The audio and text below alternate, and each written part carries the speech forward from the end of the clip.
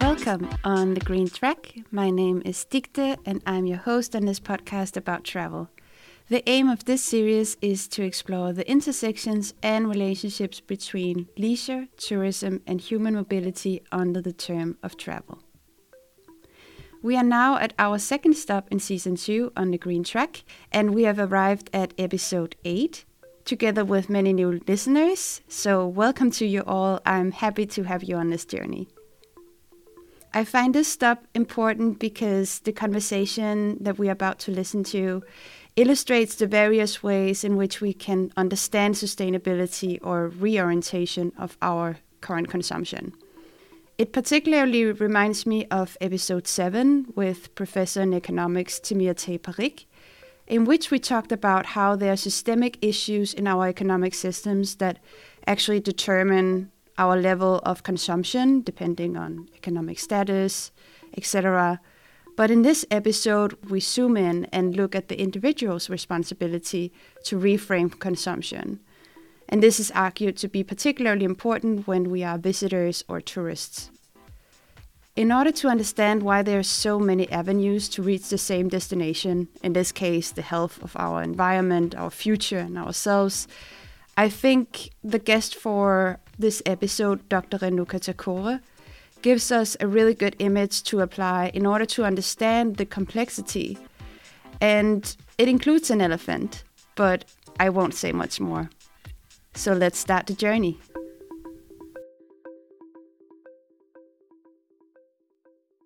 First, I want to say thank you so much for joining this episode, Dr. Renuka Thakore. I am really honored to have you with us on the Green Track to talk about travel and the road to sustainable justice. Thank you. Thank you very much, Dikte. It is a pleasure to be here, and I'm delighted. I'm excited to just talk to you and see what we come up with. It is really a big topic that we're going to dive into, but I'm so excited to hear your insights on this matter. So instead of wasting more time with talking about how big this topic is, I'll just dive right into the introduction. So, Dr. Renuka Thakore, you are a researcher in built environment practices in sustainability, and you also hold a PhD in this field, and you are advising and teaching in environmental management systems such as green procurement and in the supply chain. And particularly in your teachings, you focus a lot on how to engage students and support the delivery of sustainable and innovative construction at the University College of Estate Management. And as construction work is indeed one of the world's biggest emission outlets today, as far as up to 39 of the world's carbon emissions, I believe that estate management is really important to get more out in the open and on people's agendas, so that they require the local government to support more sustainable implementations and construction developments. But would you first perhaps tell us your journey into coming to thinking about this field and why you entered that kind of field in the first place? Thank you very much. Thank you. You are taking me back to about 40 years now, thinking what I have went through. I was in a construction business with my husband for last 30 years before I moved to UK. So I had a vast experience there, and I definitely looked at this construction practice and especially management and the use of resources. And then also, without having any knowledge of sustainability or how it impacts our environment, we always try to use less resources. And also, we had some requirements of planting trees wherever we did our development. But it never struck to me that this is an issue of how we are using our resources. But when I moved to UK, I really found that environment management was a buzzword that time. I'm talking about nearly 18 years before. And it was a developing, it was an emerging field where everyone was trying to understand what we can do through these management systems. and how we can manage our environment, resources, and so on, and decrease our impact. And I fortunately got a contract to go to households and work on curb cycle scheme to understand what people were doing and how we can make this effective way of managing our household waste. And that started my journey towards this. And alongside, I went to back to my education. I did my BSc in environment management, and I got also qualified as an registered auditor for environment, auditor and training and all sort of those things from IMA. And then I got an opportunity to do master's course in sustainability in built environment practices, because I wanted to bring these two fields together, which I was very passionate about. Sustainability from environment, I got into sustainability, and then also I had the background of construction already, so I wanted to bring those together. And master's course did a very good job in a sense of giving me a wider perspective of how we can implement sustainability in all this built environment. So, yeah, working with UCM has been a very, very incredible experience, because we have students coming from, like, especially in my class, where I do sustainable and innovative construction. Like every term we have between 300 to 600 students from 100 and like 90 to 140 countries.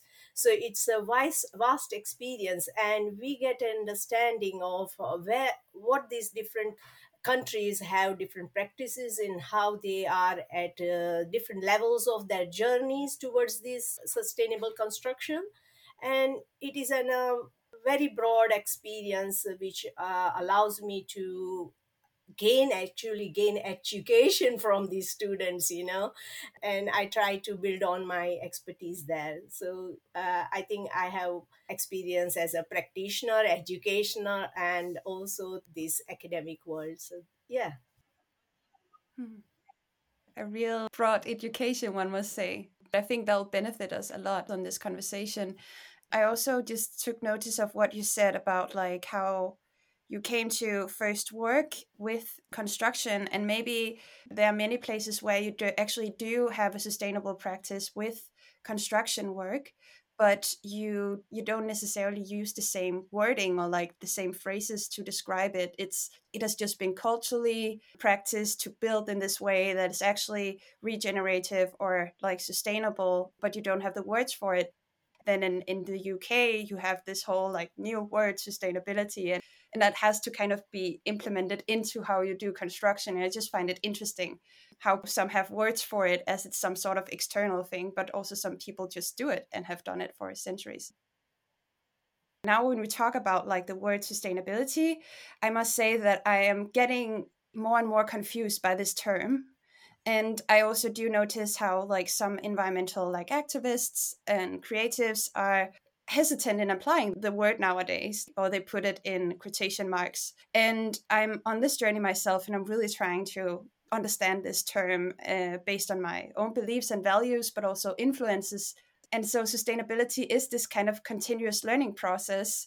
But to me, sustainability is also a disruption of an unjust system, of something that is not just like extracting, but also giving back to Earth, and so also giving back socially, culturally.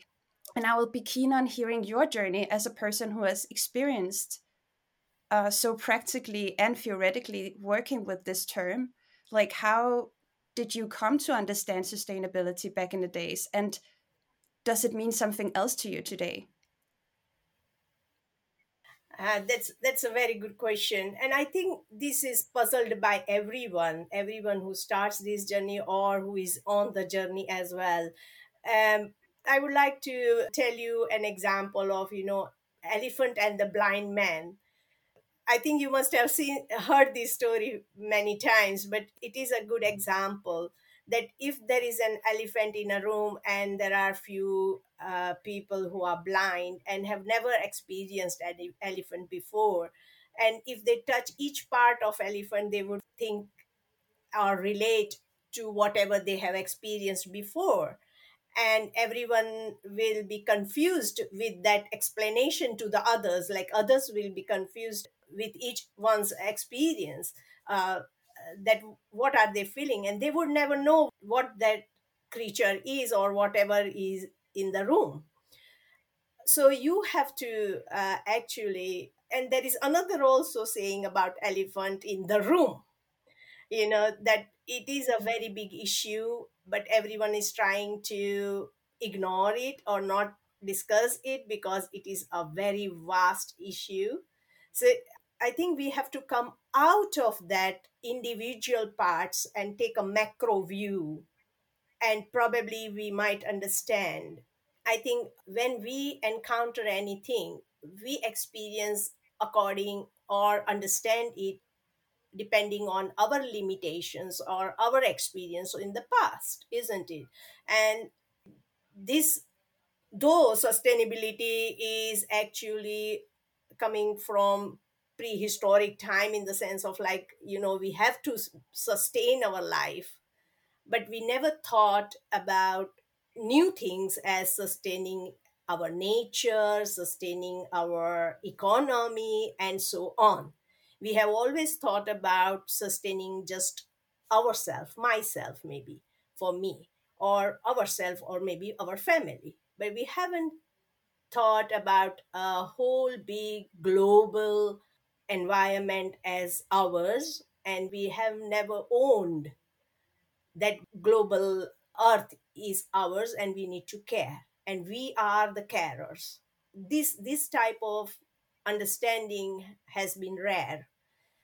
And so I think, again, those who have been able to apply and have become more leaders in sustainability, however, they haven't been yet able to decrease inequality. And I am talking about inequality in a broadest sense, not only in poverty, but also in the opportunities of doing something towards your earth, opportunities of resources, opportunities of education, opportunities of understanding and having applying this, and so on. So even though we can say that yes, we are good at sustainability, but that is again from our own context, isn't it? How good I am at particular things. Have I understood what is not received or what I have externalized to others? And these questions arise from everyone's perspective. So, what it means to me is that I should go out of my limitations, try to engage with other perspectives, and that is what I think I've done through my recent development of network. I have initiated a network. I won't go into deep into that for now, but a network, or engaging with others' perspective, bringing their context, is very much important in understanding sustainability and what you mean or how others mean and how you want to go forward together on your journey of sustainability. Now you just touched upon it, so let's just continue on that road. So you are the founder of this Global Sustainable Futures Progress Through Partnerships Network. And as far as I've understood it, the aim of this network is to increase synergies and partnerships in research, education, and the delivery of the Sustainable Development Goals. And just to make sure that we are all on board here, can you maybe explain to the listeners and to me what sustainable development goals are and how you work with these in order to decrease social, economic, cultural, and environmental injustices? That's very good question and a dear to my heart. Sustainable development goals, I have adopted these sustainable development goals as my framework for my network, and specifically so that I can reach out or maybe not lose out any sector or section of the world. And I would like to share a little understanding of the Sustainable Development Goals, that they build on Millennium Development Goals. Okay, Millennium Development Goals set up a way forward to develop these Sustainable Development Goals, and actually these goals were developed in consultation, or like with the discussion of 80 million people. And that's why I'm proud of that development, that framework, because it is for the people and by the people. Okay, and there were many negotiations at multi-layer and multi-dimensional negotiations and talks and discussions, which later on were developed into these goals. And you will be surprised that how these different goals can achieve a sustainable lifestyle, and many of them have been critic. I know there are, you can never be in consensus with everyone, so there are critics, yes, and they are appreciated as well. However, this goal is like a magic rubik, like you can start from one point and get to the end. So if you start from the poverty, let us take a poverty and let us think that we have a policy to reduce poverty. Okay, what we need to do, we need to diminish or reduce hunger. We must increase education. We must give a good lifestyle. We must have good air, water, and our resources. So it links to other goals. We must diminish our climate change impact, and we should have a partnership with others. We alone can't do it. So any one goal, whatever is your belief, your expertise, you can start with that. It can be a driver to achieve other goals, and that in concurrence will make a good achievement for towards your economical or cultural or environmental, your objectives, and that possibly would decrease injustice. That is why I really like sustainable development goals. And maybe, you might wonder that these goals or targets are so big, how can I achieve all alone, right? But you are not only one in this journey. It is something like you can contribute to this journey. So for example, I save some energy here. It may not matter to me or anyone here, but I would say that I am saving something out of the total energy use in the world, and therefore that energy will be diverted to someone who might need it. And those diversions are external, and therefore we don't realize, but we need to make those connections and make it possible. I have heard stories of people like, I have done my Wi-Fi free to my neighborhood because like our Wi-Fi very low, and that person made his Wi-Fi free Wi-Fi. So how beautiful that concept is. And therefore I like sharing, I like networking. And just now we can use these sustainable development goals as global or universal language to speak for sustainability. I feel like some themes that are coming up right now is like it's about global connectivity and globally like sharing, like understanding that we are part of a global network as well. And you touched upon like the critique that has been raised against the sustainable development goals, and one of these critiques is that the different goals are articulated in a language in which we also have a word for nature, for example. But the fact is that some languages you actually don't even have a word for nature because you don't understand the world around you as separate from us as humans and nature. And so what I'm asking is, how can we secure a sustainable future globally when the language we apply, like universal sustainable development goals language, is still culturally specific and built on a perception of separation, actually, between, for example, planet people profit? In other words, how can we think holistically about these issues that we are facing if we still apply a language that separate these entities instead of looking at it holistically? This language has been separated, as I already said, that we can start from our expertise, and therefore that language has been separated. It is separated for to make it simple, because people don't like complexity. If I say that yes, I believe in people, I believe in planet, I believe in profit, then people might be confused how I'm doing so.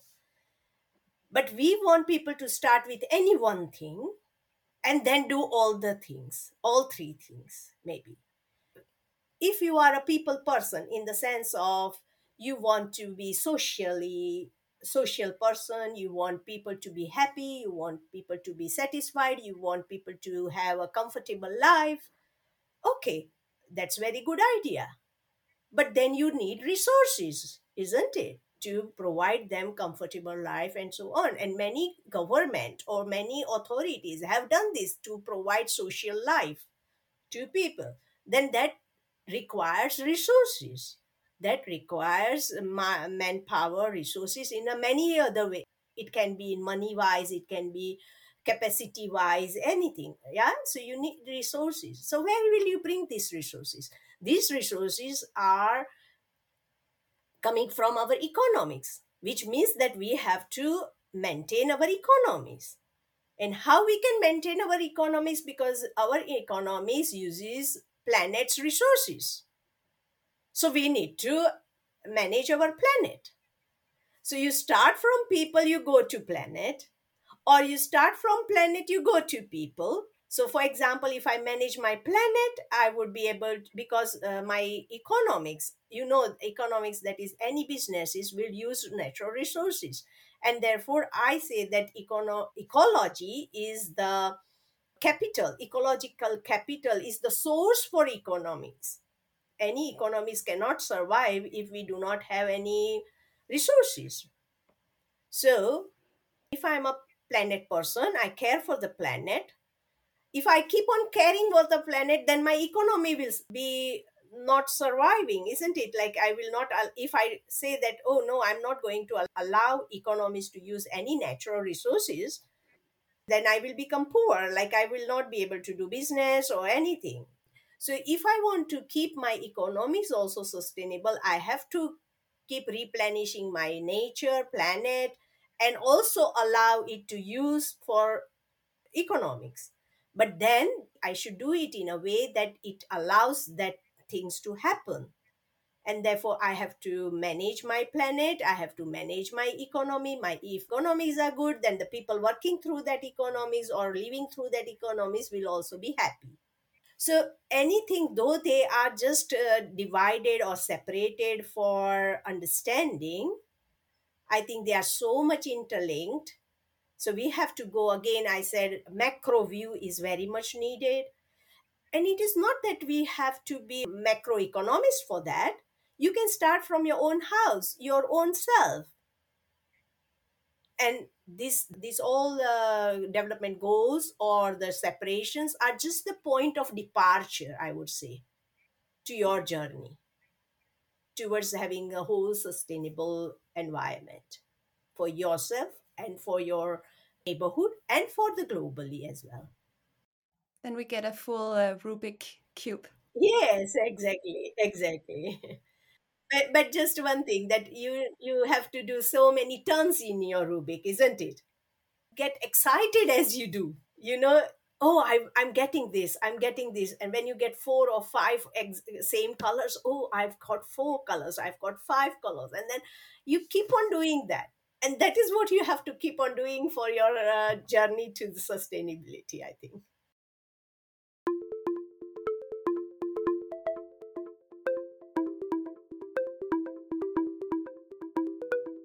Sustainability is also deeply embedded in power relations and also global south and global north conflicts or relations. And that is something that you also research and have a lot of experience in. So you support the research collaboration between the global south and global north, and within that also between and beyond low, middle, high income countries to secure this global sustainable future. So it is actually a global movement.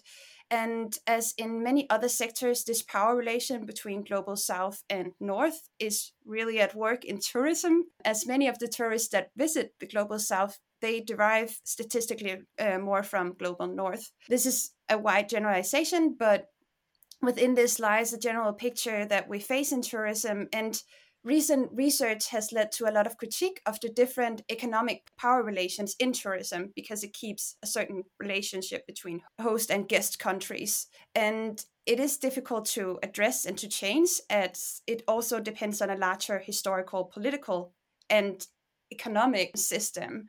And this leads me to the following question of how you balance sustainability, but also these power relations that are also historically anchored in your work and research. How do you work with that?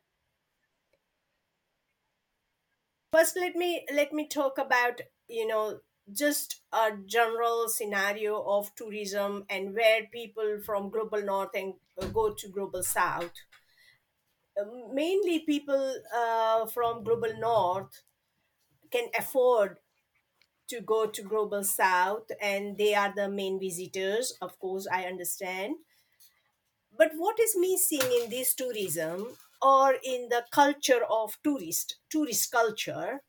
What happens, it is on a personal basis also. I have experienced that as soon as I become tourist, I look for pleasure, comfort, and so on. Like, I will take the taxi to go to the airport, I will take the best flight, I will go to the best restaurant, or I will stay in a resort. I will have the most comfortable lifestyle for those days, because I have saved money and I'm on a pleasure journey.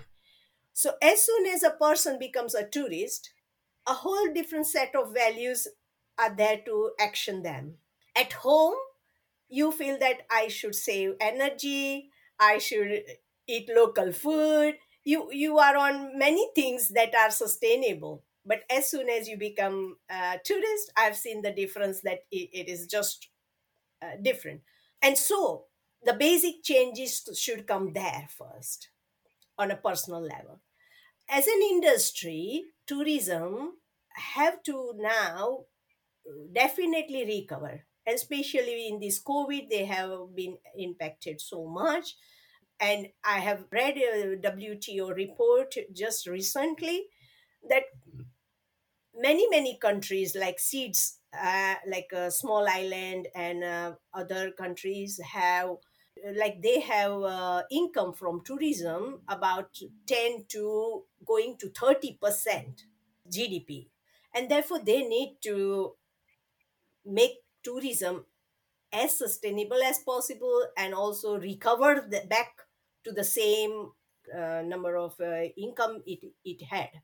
So I will share an example of Maldives. Maldives, what they have done, they have a resort, only one resort in one island, which means that it has to be local. It has to have all the energy from its local resources. Like, it should be self sufficient with energy. It should recruit local people. It should serve local food.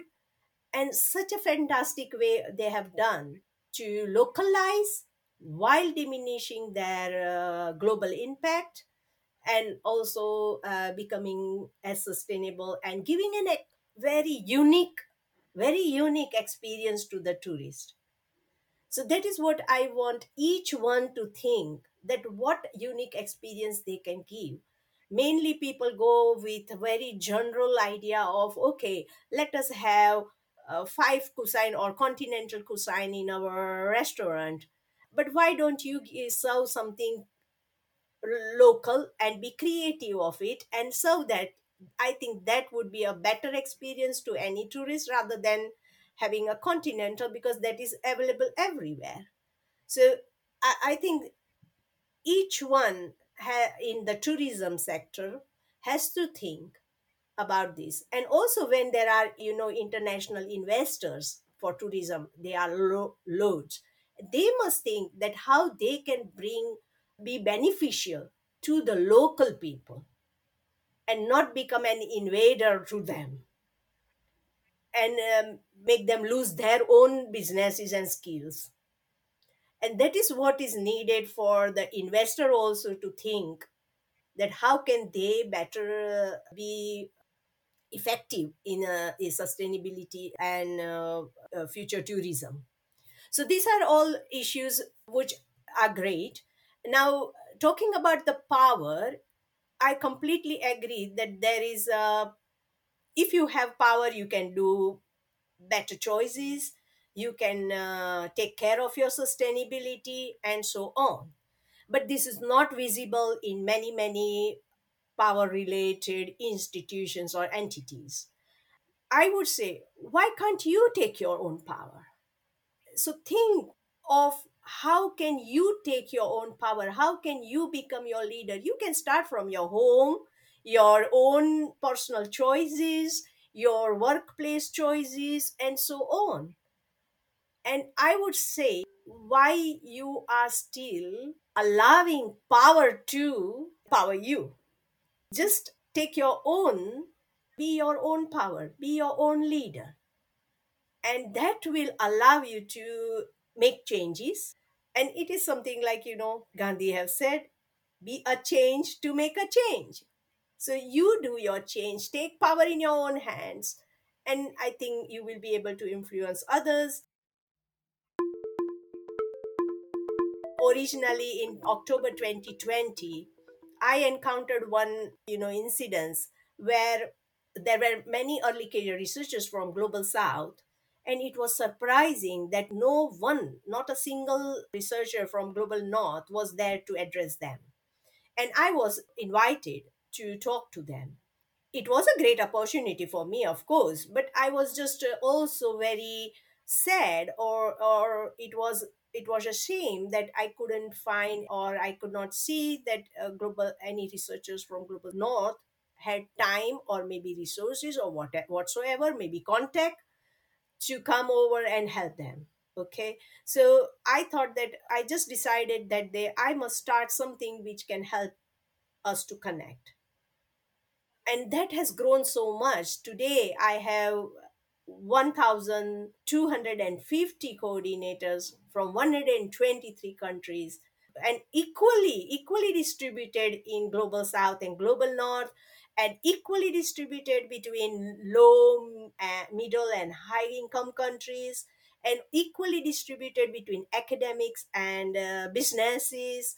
And we are doing ample of like good things, or maybe at least something towards creating this awareness of sustainable development goals, doing some research projects, sharing best practices in sustainability, and talking about how we should shape or co-create our You also sustainable said it in future. the beginning of your answer about like the tourist and also the tourist changing behavior. And in the tourism research that I know of, it has not been proven really that tourists from the global north will pay more or behave differently in order to ensure that their holidays in the global south have more beneficial effects for the local communities. Like, you will have some research that's saying that, but you also have a lot of research that's not saying that, maybe because people want to enjoy themselves and take the cab and live a more luxurious kind of lifestyle.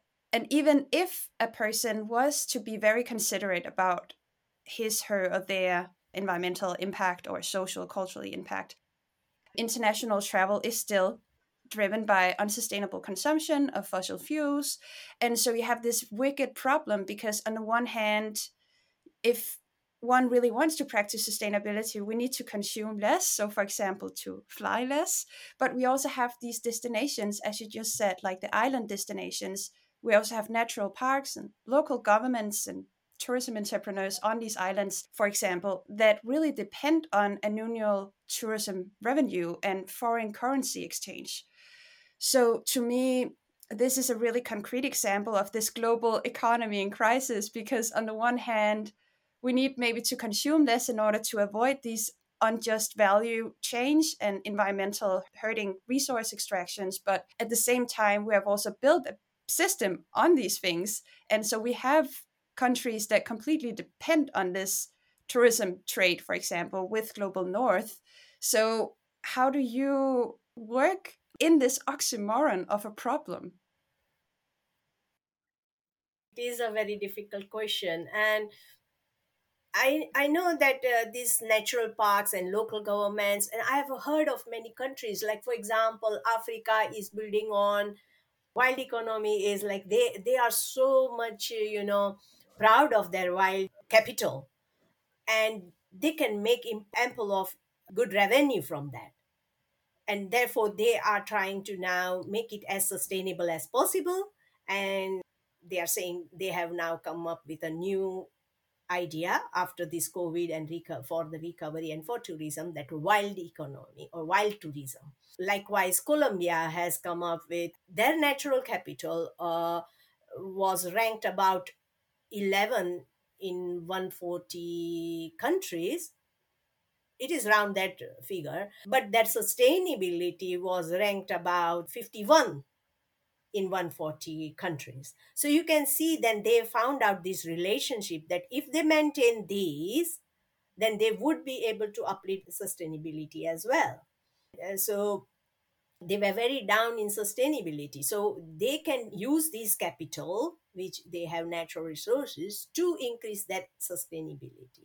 This is again going to my old point that anything can work as your driver, and you can achieve a bigger and a coherent interlink your objectives of sustainability.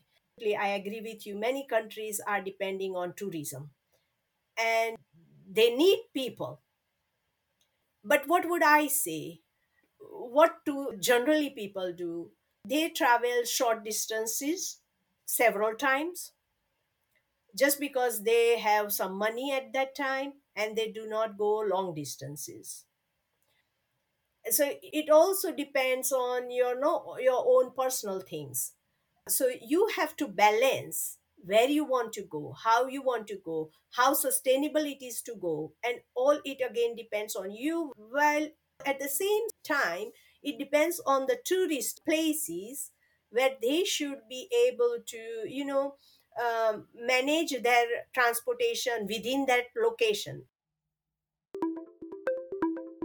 In India also, I remember a place called Matheran, where you are allowed only to go on horses inside. So as soon as you reach the destination, you have to park your car. It is like park and ride. But you have to go by horses, and only horses are allowed there. Now in Abu, where in India, you can never use plastic bag there. So some of these things have to be implemented to make them sustainable. And also, it only shows the value what you value. And it also gives a learning to tourists, that what should they be doing with one action. They might feel, okay, if they are carrying a plastic bag, I should take this back to my home. I should do the same. Or if they are carrying with the plastic bag, I should not misuse other resources as well. So these are the things where needs to be created, very, very small changes at personal level, at system level, at organizational level. I think we need changes everywhere. And that only can bridge this problem. It is not a one individual solution there, or not a one individual person can do it, or not individual institution can do it, not individual country can do it. Everyone has to make it possible with variety of solutions depending on their own context and reality.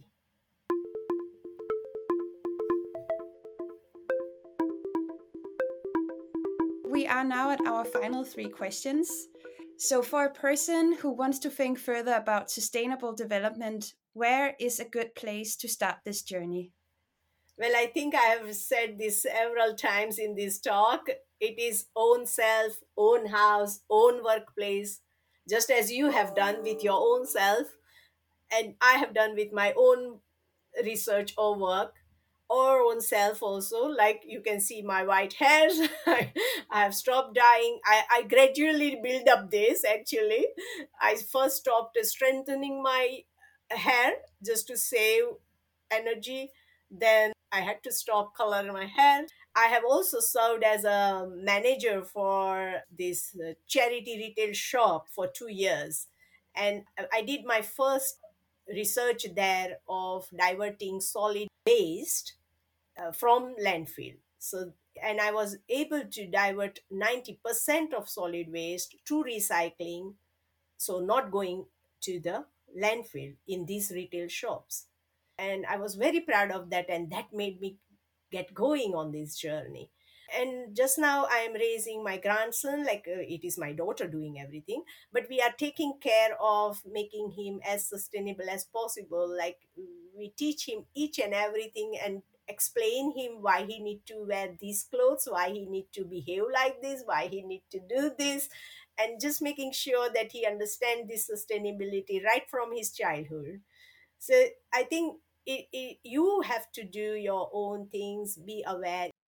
If you don't know, get and talk to people, because social media and YouTube is so common nowadays. Listen to things and try to understand. But what I want to say to young people, like you are exemplar, but I would say that, for young people, they are trendy, they like trends, they like new things, right? So they should become trendy in sustainability. Like they should advocate sustainability. They are the basic advocates for sustainability because they are going to be the future managers of this future earth. And they are going to pass these to our newer generation, isn't it? So I think young people should get into this trend of becoming sustainability, because they are so creative, and I think this creative mind should be employed for sustainability. What gives you a sense of belonging and hope for our world at this moment when traveling? I have not traveled at all during this current pandemic. Since it was announced here in 20 March, I am in home working. But I have been to many places. I know what I want. But I see ample of opportunities. You know, I'm a person to look at opportunities when challenges come. And there are ample of opportunities. We have, of course, we have less time, and so everyone needs to recognize this opportunity. Everyone needs to work towards it, take actions. And I feel that I'm a traveler as well in this journey, and I'm learning every day a new thing: how to manage my time, how to manage my resources, how to share, how to speak to people, what people want, because that also we don't know. We talk about inequalities, but we never know. Many of them have no opportunity to speak about it even. So speak to people, even that can help. I think there are several opportunities. And of course, I belong to the whole world. I don't see myself belonging to just, of course I am for local place, but I am a world citizen. I feel that way. If our listeners want to follow your step on this green track that you're on and learn more about your work, your publications, and talks, where can they follow you and stay updated on your work? Well, LinkedIn account is one of the best to get in touch with me or follow. I have YouTube channel as well. I have other social media channels as well, like Instagram, Twitter, WhatsApp, and many others. But I think YouTube is good place to listen, but also to engage is LinkedIn. And yeah, recently I have also started a TV channel on PAZ TV, so PZAZ TV. They are going to offer my channel for free, so anyone can tune in and stream into the videos which we produce as part of our Global Sustainable Futures Network. Thank you so much for joining this podcast and this journey. And it's really important to think about all the hopes that are there. So thank you. Thank you very much for having me. It was a pleasure to share this dialogue with you. Dear listener, thank you for joining us on episode 8 on the Green Track. I felt in this episode that I had to stay open-minded towards a higher focus on the individual's responsibility, which is a general understanding of what sustainable development means, and it often underlines sustainable tourism, quote-unquote, development strategies. We will continue our journey, and this was a really important destination to reach, so I'm glad we got here. Thank you so much for listening. Before we hit our next destination in the form of a new episode, I want to end this Green Track journey with the following quote from Dr. Ranuka Takova. Coming from prehistoric time, in the sense of, like, we have to sustain our life, but we never thought about new things as sustaining our nature, sustaining our economy, and so on. We have always thought about sustaining just ourselves, myself, maybe, for me, or ourselves, or maybe our family. But we haven't thought about a whole big global environment as ours, and we have never owned that global earth is ours, and we need to care, and we are the carers. This type of understanding has been rare